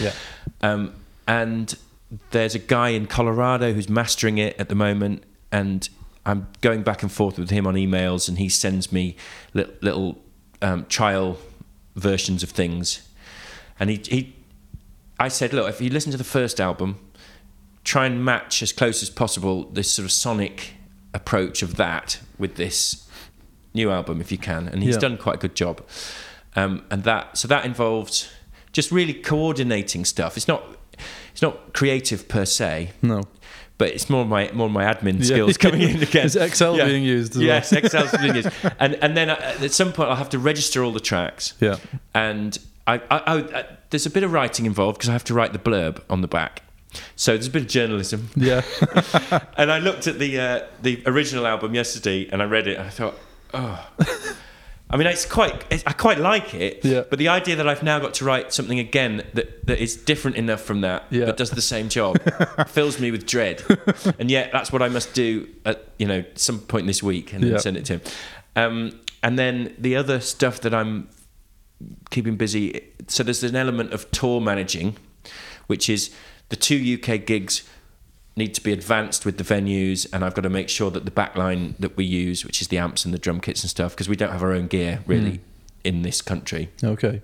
I have to make sure that's all right, and the transport for that's because Eddie's flying from Washington DC, Pete's flying over from Spain. Yeah, I've got to get hotels for them in some places, and so you look after all that side of things. For the rare times that we play over here, right? Yeah. And then when we're in the States. We have had in the past, it got to the heady heights of a real tour bus with a trailer with all our gear in it, 2 crew members and a bus driver. That's where it's got the closest that it's ever got to being like a real band, right? But at the end of that tour, we had no wages, and it was so depressing. Everything had gone. Because it all. And you hadn't lost it; you'd actually paid people. Oh yeah. No, there was some, but it was a pitifully small amount of money, and it was just like.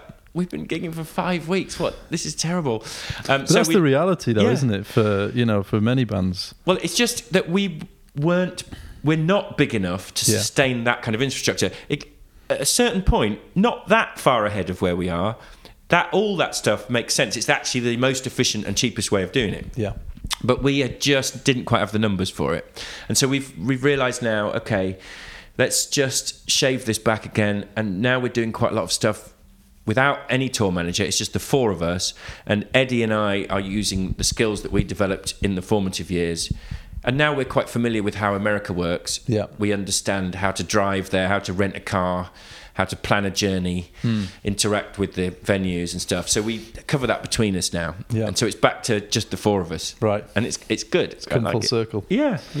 You mentioned looking after an unruly teenager is what you do, and I saw you describe yourself as a nagging parent.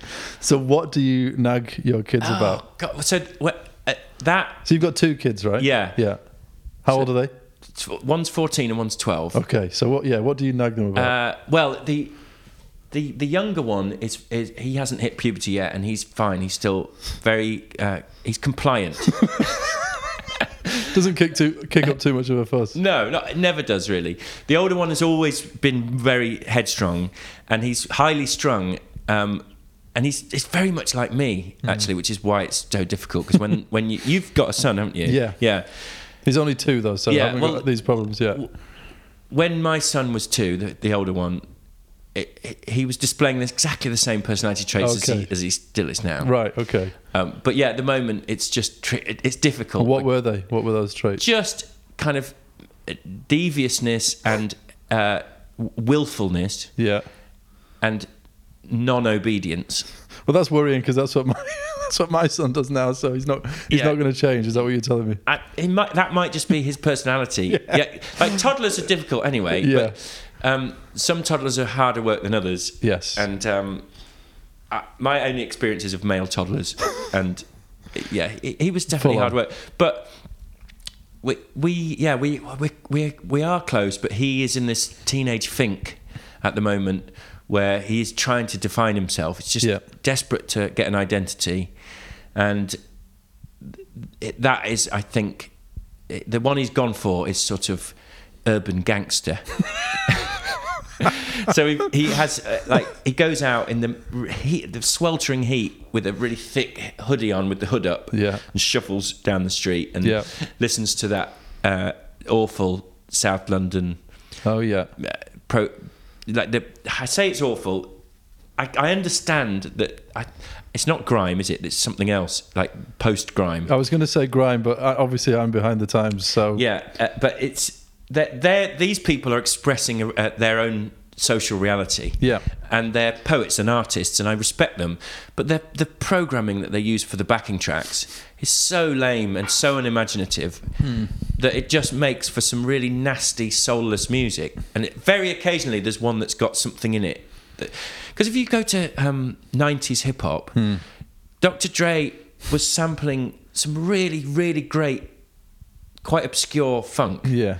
So you've got drums and bass and groove and just tastiness with some amazing rapping on the top. Yeah. Even if they are rapping about, hoes and guns and stuff. That the was music behind it was amazing. That was their reality. It wasn't, Yeah. But now, and it's probably just because I'm 45, and so the past seems like it was better. That every generation feels that. Let's be honest, everyone feels that way. Don't they? So I have to try, but my son is a pretty tasty drummer, but unfortunately, because I'm a drummer, and he's defining himself in opposition to me in order to forge an identity, he can't have anything to do with music yet. He'll probably come back to it. Yeah, but every day's a challenge, and it's frustrating, and I take comfort in that I've spoken to other parents of teenagers, especially boys, who've told me that they now have this lovely 19-year-old who's one of their best friends, who phones them several times a week, meets up for them, goes out for coffee with them, chats, and has lots of things going for them, lots of interests. Yeah. And that same person was just this hideous sociopath for several years. But we, even though we may have known them at the time, they didn't let on that they were going through this awful trauma. Yeah. But I did. It's a real challenge, and it's something that if you manage to keep your children alive till they reach teenagehood, which is your main job now. Yeah. Yes, it is. And if you've got a toddler, that means you're pretty much on suicide watch, isn't it? Because they're just tottering around towards sharp surfaces with not a clue and very little coordination. Putting themselves in harm's way. Yeah, and you're there just swooping them away from the edge. But if you manage to get them to the point where they can tell you to F off, then you've succeeded in some way. So what about? I mean, are there anything away from?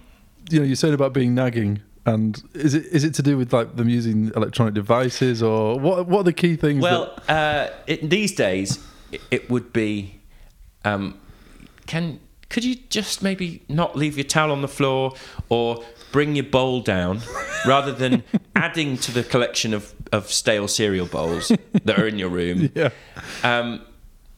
Not chuck rubbish on the floor, stick it in the bin that's next to where it went on the floor. Yeah. Just kind of basic civilized stuff that just doesn't occur to them, and I think that's quite a normal aspect of the teenage boy mind. Telling them to wash every day is also important, and then reminding them to wear deodorant. These are today's concerns. Crucial skills. Yeah. But when I put that biog up, which said that I was a photographer and a nagging parent and various other things, I guess the kind of things I would have been nagging them about would have been entirely different, and I can almost not remember what it's like to have children. Yeah. I sort of miss it. In what way? I just miss the innocence of you being the person that they want to hang out with. Yeah. And that at the time, I remember thinking, oh, you know, a 6-7-year-old child is not great company. You can enjoy it for a bit, but it becomes tedious after a short space of time. And it's even more the case with babies and toddlers. Yeah. And you tell yourself you're lucky to be able to hang out with them, stuff. But really, you're savor it while it's there. Yeah, you're there and you're looking at your phone and feeling slightly bad about it. Yeah. And they're asking a question again, or having an emotional response to something that you, as an adult, regard as entirely trivial. And it becomes wearing, and you start to question yourself, and you think, I thought I'd be more patient as a person than this. And you know, you catch yourself becoming irritable, and all these things, but it's everybody is like that. Yeah. Apart from those really annoying professional mums, some of them you will have encountered. Yes. But are they really like that behind the scenes? Who knows? But they seem to have just devoted their entire lives to everything is just all about the kids. Yeah. And they know everything about the timetabling of any like toddler group or nursery or school or what's going on. And it runs all the way through the school career as well. Yeah, I guess you've got to see how they turn out in the end. Yes. Do they end up being healthy, happy, independent people? We shall see. Yeah. You meant, just to rewind again then, for you then, in terms of thinking about, you know, being a parent, what did your mum and dad encourage you to be creative? What did they do? And were they an influence on you wanting to be a musician or photographer or filmmaker? Only in that I felt that they had really dull lives and I didn't want that for myself. What did they do? Well, it was just that my mum was a district nurse, and my dad had some kind of clerical job for the NHS, and they weren't really into music, and they weren't really into literature or art or theatre or anything. And so I just remember feeling like, so me defining myself in opposition to them was hungering after all that kind of cultural stuff that I could latch my identity onto. So I'm kind of grateful, because for my son it's the other way round. He now is going away from anything like that because that's who I am. Yeah.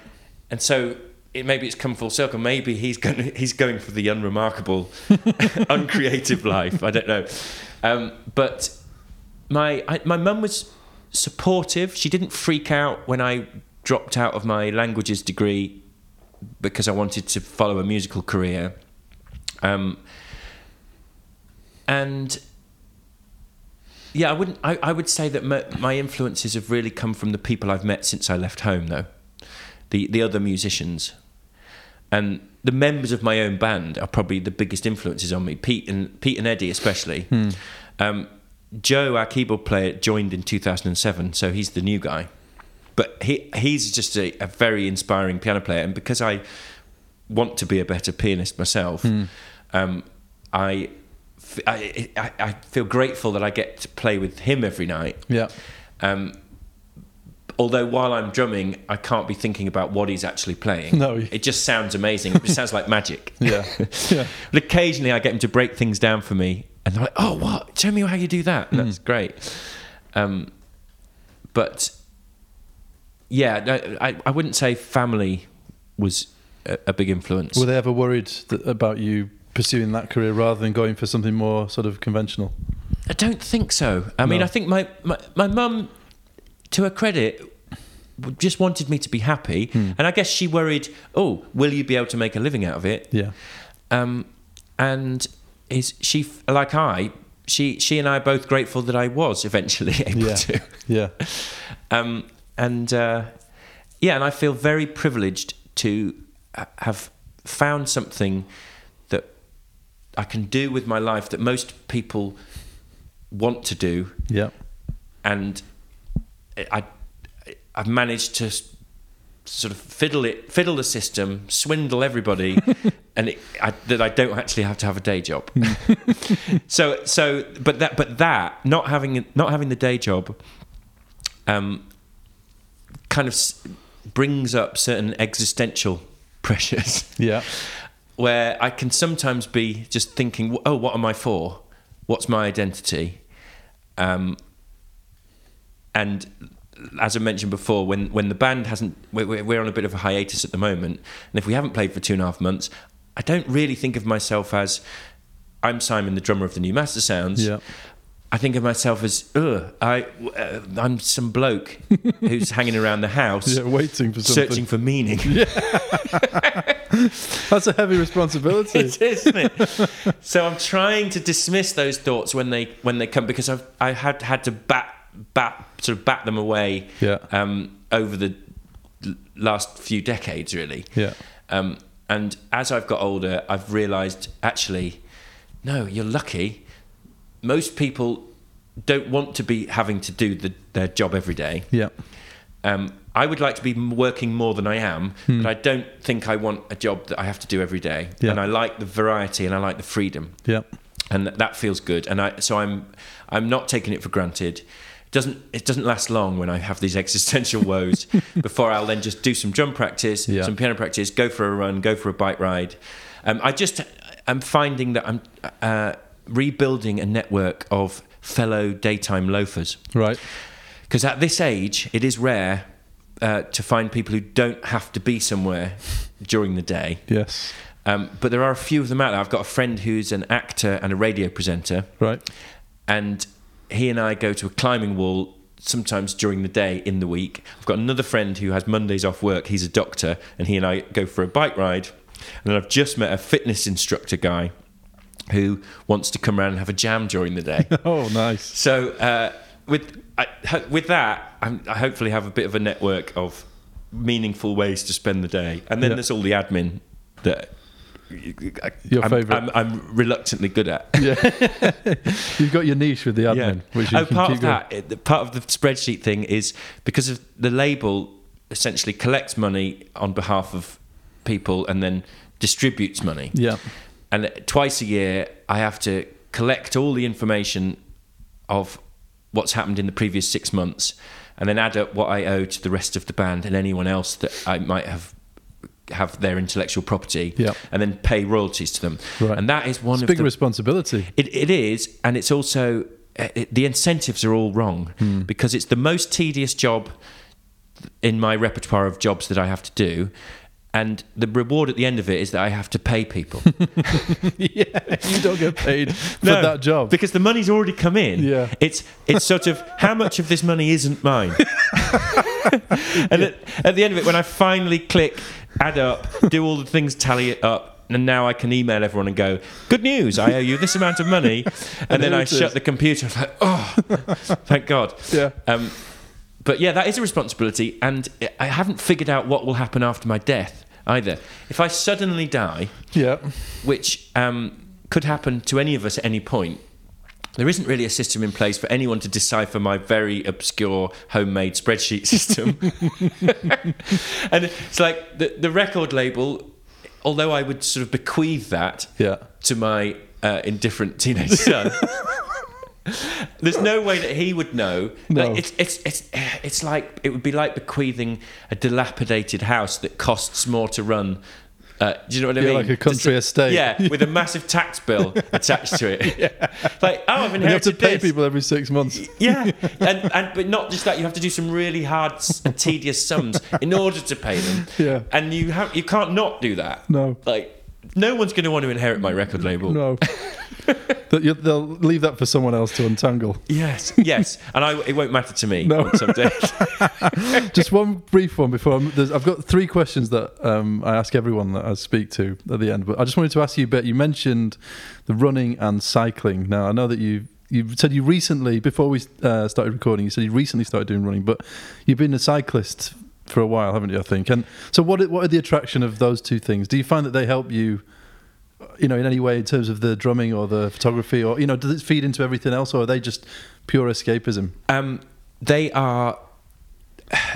So the cycling, which I got into probably 6 years ago, just before I turned 40, I find that is just a really lovely way to explore the local countryside, and in a way that is different from driving through it in a car. It's so much more immediate. You can smell it, you can see it. You're going slower, but it's also exhilarating because you can bomb down hills.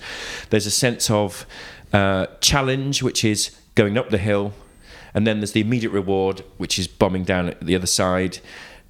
A sense of getting fit and preserving one's health as one gets older, and also the camaraderie, which is, although I will cycle on my own, and when I do, I have podcasts such as yours for company. I much prefer cycling it with one or more other people, and during that time, it's a chatting thing, and it's generally men, and so it's a kind of male community thing. And at the end, and there's maybe a lunch in a cafe. And there's different routes to explore. So it's getting to know the local area, getting some exercise, having excellent chats with other guys. So it's a real, there's nothing that's bad about it. Yeah. And the running, so my wife's been running forever, and I didn't think I could do it, but I decided to start doing it in January, and I've now got to the point where I can run 5k reasonably fast and come back completely soaked in sweat and have a shower, and the rest of the day I just feel like I've already achieved something. It's a really great feeling. The appeal of running, if your knees still work, is that there's no faffing around. You just get out the door, because the bike is a faff. Last night my wife came back from work early-ish and said, "Do you want to go for a walk?" And I said, "Nah, I find walking boring. Let's go for a ride." And it was probably half an hour before we actually got out on our bikes, and we went for a 10-mile ride that took us just under an hour or something. And it was great, but there's a lot of faffing around with the kit and all the lycra and stuff. And the special shoes. And then the third thing that I'm into is indoor rock climbing. And that is also a combination of, there's a mental challenge, which is look at the problem, figure out how you're going to solve it, fail a couple of times, and then figure it out and succeed, so you get the sense of achievement. There's fitness element. You get that delayed onset muscle soreness a couple of days later, which makes you really realise you've done something quite good. And there's camaraderie there as well. I go there sometimes with a friend, but if I go on my own, it's not long before I'm chatting to somebody whose name I will never learn about the problem, and we're trading tips on how to solve it. And there's some people there who I've seen a few times and never asked their names. I know nothing else about them, and there's something quite nice about that. You just have that relationship about that one thing. Yeah. It's great.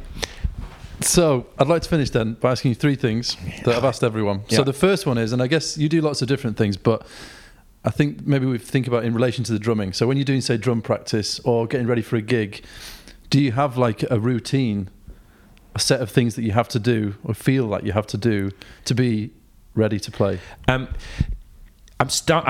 trying to. So I suppose I would say I aspire to having a routine like that and sticking to it. And the latest one is that I've now got 2 weeks between now and the gig to get match fit again, to be able to play a 2-hour set with the Master Sounds, which is quite a tall order in terms of physical stamina, but also in terms of intricacy with finger sticking and all that kind of stuff. So my regime that I started yesterday is do 20 minutes on a practice pad in the morning, and then try and do an hour's worth of actual drumming per day, listening along either to Master Sounds tunes, which is very boring for me to do, or to some other stuff that I like, some other funky music. Yesterday I was playing along to Got to Be Real by Cheryl Lynn, a sort of disco funk classic, and just listening carefully to the drums and then copying the part as quickly as I can and then sticking to it and playing along. That's quite fun, especially. So maybe, I guess, half an hour of boring play along to Master Sounds tunes, and then half an hour of find a funk song that I haven't played before work it out and then do it. And then also I have a guy that I teach drums to, and he'll come and I'll generally get to work with him on something that I've just worked out myself. Right. So that'll cement it. Yeah. And then I can deconstruct it for him. Also he's right-handed, I'm left-handed, so I try and learn how to play it right-handed, Yeah. which is an extra level of coordination for me, Yeah. Which helps then just anything. It's like altitude training. Yeah. Just like the with the practice pad, you don't necessarily know that it's helping, but doing it every day and then doing a gig, you just feel that there's some magic in your fingers. Yeah. That it's muscle memory or something, and strength and stamina. Yeah. And what about, actually, before, do you need to have like 2 cups of tea or some? You mentioned before when I arrived, we had second breakfast. Is that something that you have to have before you play, or how does it, in terms of setting yourself up? So when I'm touring, Yeah. then the general vibe of that is sound check, Yeah. dinner, sleep, All right. and then gig. Pre-gig sleep. Yeah, and that's generally going to give me the strength and stamina I need to get How through long for, the by gig. the way? Well, because the routine can be punishing. It could be that we've had to get up at 6, fly across the country, go straight to the sound check, having not really had enough sleep. If I have time between dinner and the gig, I can sometimes sleep for 4 hours, 5 hours, depending on how much of my other sleep has been stolen, and how late the gig is. Yeah, sure. And sometimes there's only time for a 20-minute power nap, but I can do pretty much whatever length of time is available. I can generally do that. And then when I'm on the gig, I'm really grateful for it. Sometimes there's this brief period of waking up confused, not knowing where you are, and then having the realization that you have to go and do a gig. And it's at that point, you feel a bit sick, you feel groggy, and it's the last thing in the world that I would want to do. It's go on stage. By the time I'm on stage, 20 minutes later sometimes Really? Between getting out of bed, if the hotel's right next to the venue, it might be that I was in bed 20 minutes before I'm on stage. Right.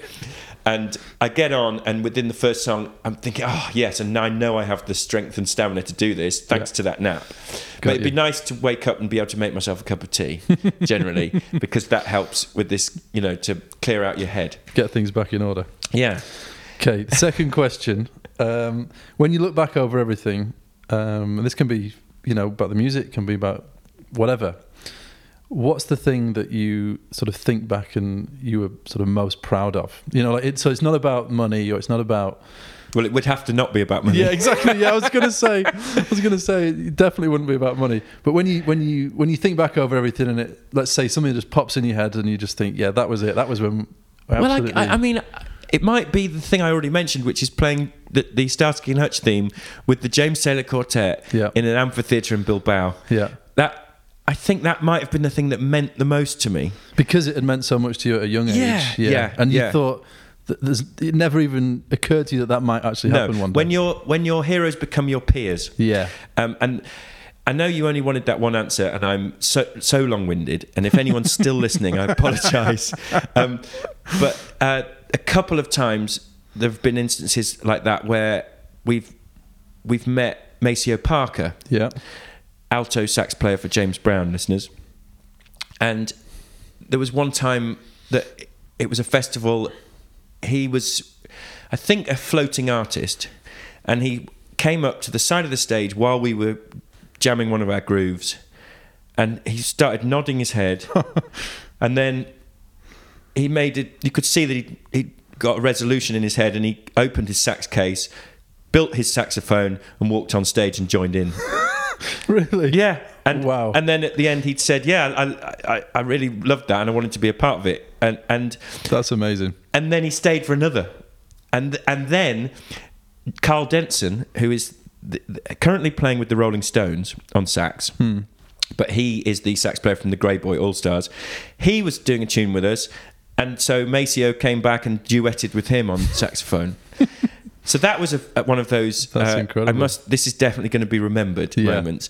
And then a couple of others are Ziggy from the Meters, the guy who I originally just heard, on a cassette in my basement, 20 something plus years ago. We had managed to get him to come and do a gig with us, 2 drum kits, in San Francisco. And so I was playing Meters tunes with Ziggy, looking over at him. Yeah. And then he was playing Master Sounds tunes that he'd learned in advance of the gig. So that was the special one. That's special, yeah. That must be very special. And then final question then. And this can be a book, it can be music, it can be something on TV. What is it that you're into or watching or listening to or reading right now that you're really excited about or really into? It's I'm glad you opened it up to TV. Yeah, because it's Bodyguard, the Jed Mercurio kind of. I've not actually seen any of this, but I've heard a lot about it. This is the BBC drama, isn't it? Tense, BBC? Yeah, tense police drama. Yeah, he used to do Line of Duty. Yeah, and I watched all 4 seasons of that. And I'm just annoyed at the moment because it's just being drip fed once a week. Yeah. And you want to binge? Yeah, my wife and I binged the first 3 episodes over the course of 2 nights. Right. And now we're kind of just going, when's the next one on? Not till Sunday. What? It's ridiculous. Old school, isn't it? Yeah, but I love. I used to love Spooks. Yeah. And if you watch Spooks now, it looks really crap. It's got a bit like The Professionals. Do you remember that in the 70s? Yeah. That is so crap. You can get some of it on YouTube, and nobody knew what they were doing. The actors, the cameraman, the editor, the scriptwriter, it's all absolute shite. And I remember at the time thinking, this is amazing. Yeah. The Professionals is amazing. And I loved Spooks at the time throughout, was it late 90s, early noughties maybe? Be, yeah. Early noughties, I think, wasn't it? It was just compelling. I loved the whole secret agent thing and the peril and... You know, I don't like violence, but some of it is exciting, you know, people chasing each other and working against the clock to defuse a bomb and all that. Yeah. Very exciting. And I'm getting that from Bodyguard at the moment. So there you are, very lowbrow. I was sitting here as well by the piano. Is there anything that you've been learning on the piano that you fancy busting out to finish things off? I can't play it very well yet, but when Aretha died, yeah, I did tell myself that I needed to have a go. So I'll just play you I'm going to pass you the mic, but it's the first few chords of Until You Come Back to Me, which you'll be able to tell that I'm not really a very good piano player, but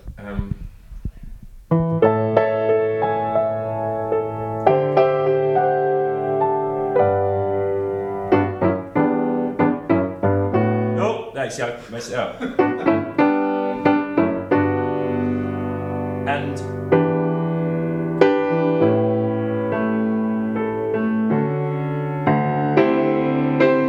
all those soulful chords that she does. I mean, I don't think she wrote that one, but so that's my thing that I'm kind of trying to work on at the moment. And then there was a Steely Dan.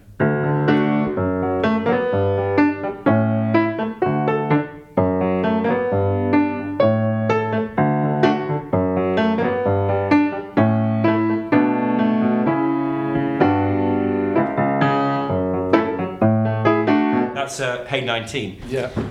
And I find that if I try and work out something like Steely Dan, which has got really tricky chords in, from my perspective, it's hard work, but it's a bit more like altitude training. Again, the simpler chord progressions, they just immediately reveal themselves to me once I've tried to decipher that kind of stuff. So I would like to work more on that kind of thing, but I do feel quite pleased with myself for having put the work in to some of it. But I haven't got to the point where I could confidently perform any of that stuff in front of an audience, although I did just give you a little tinkle then. It sounded good to me, and that is a brilliant way to finish. So Simon, thank you very much. Thanks for having me.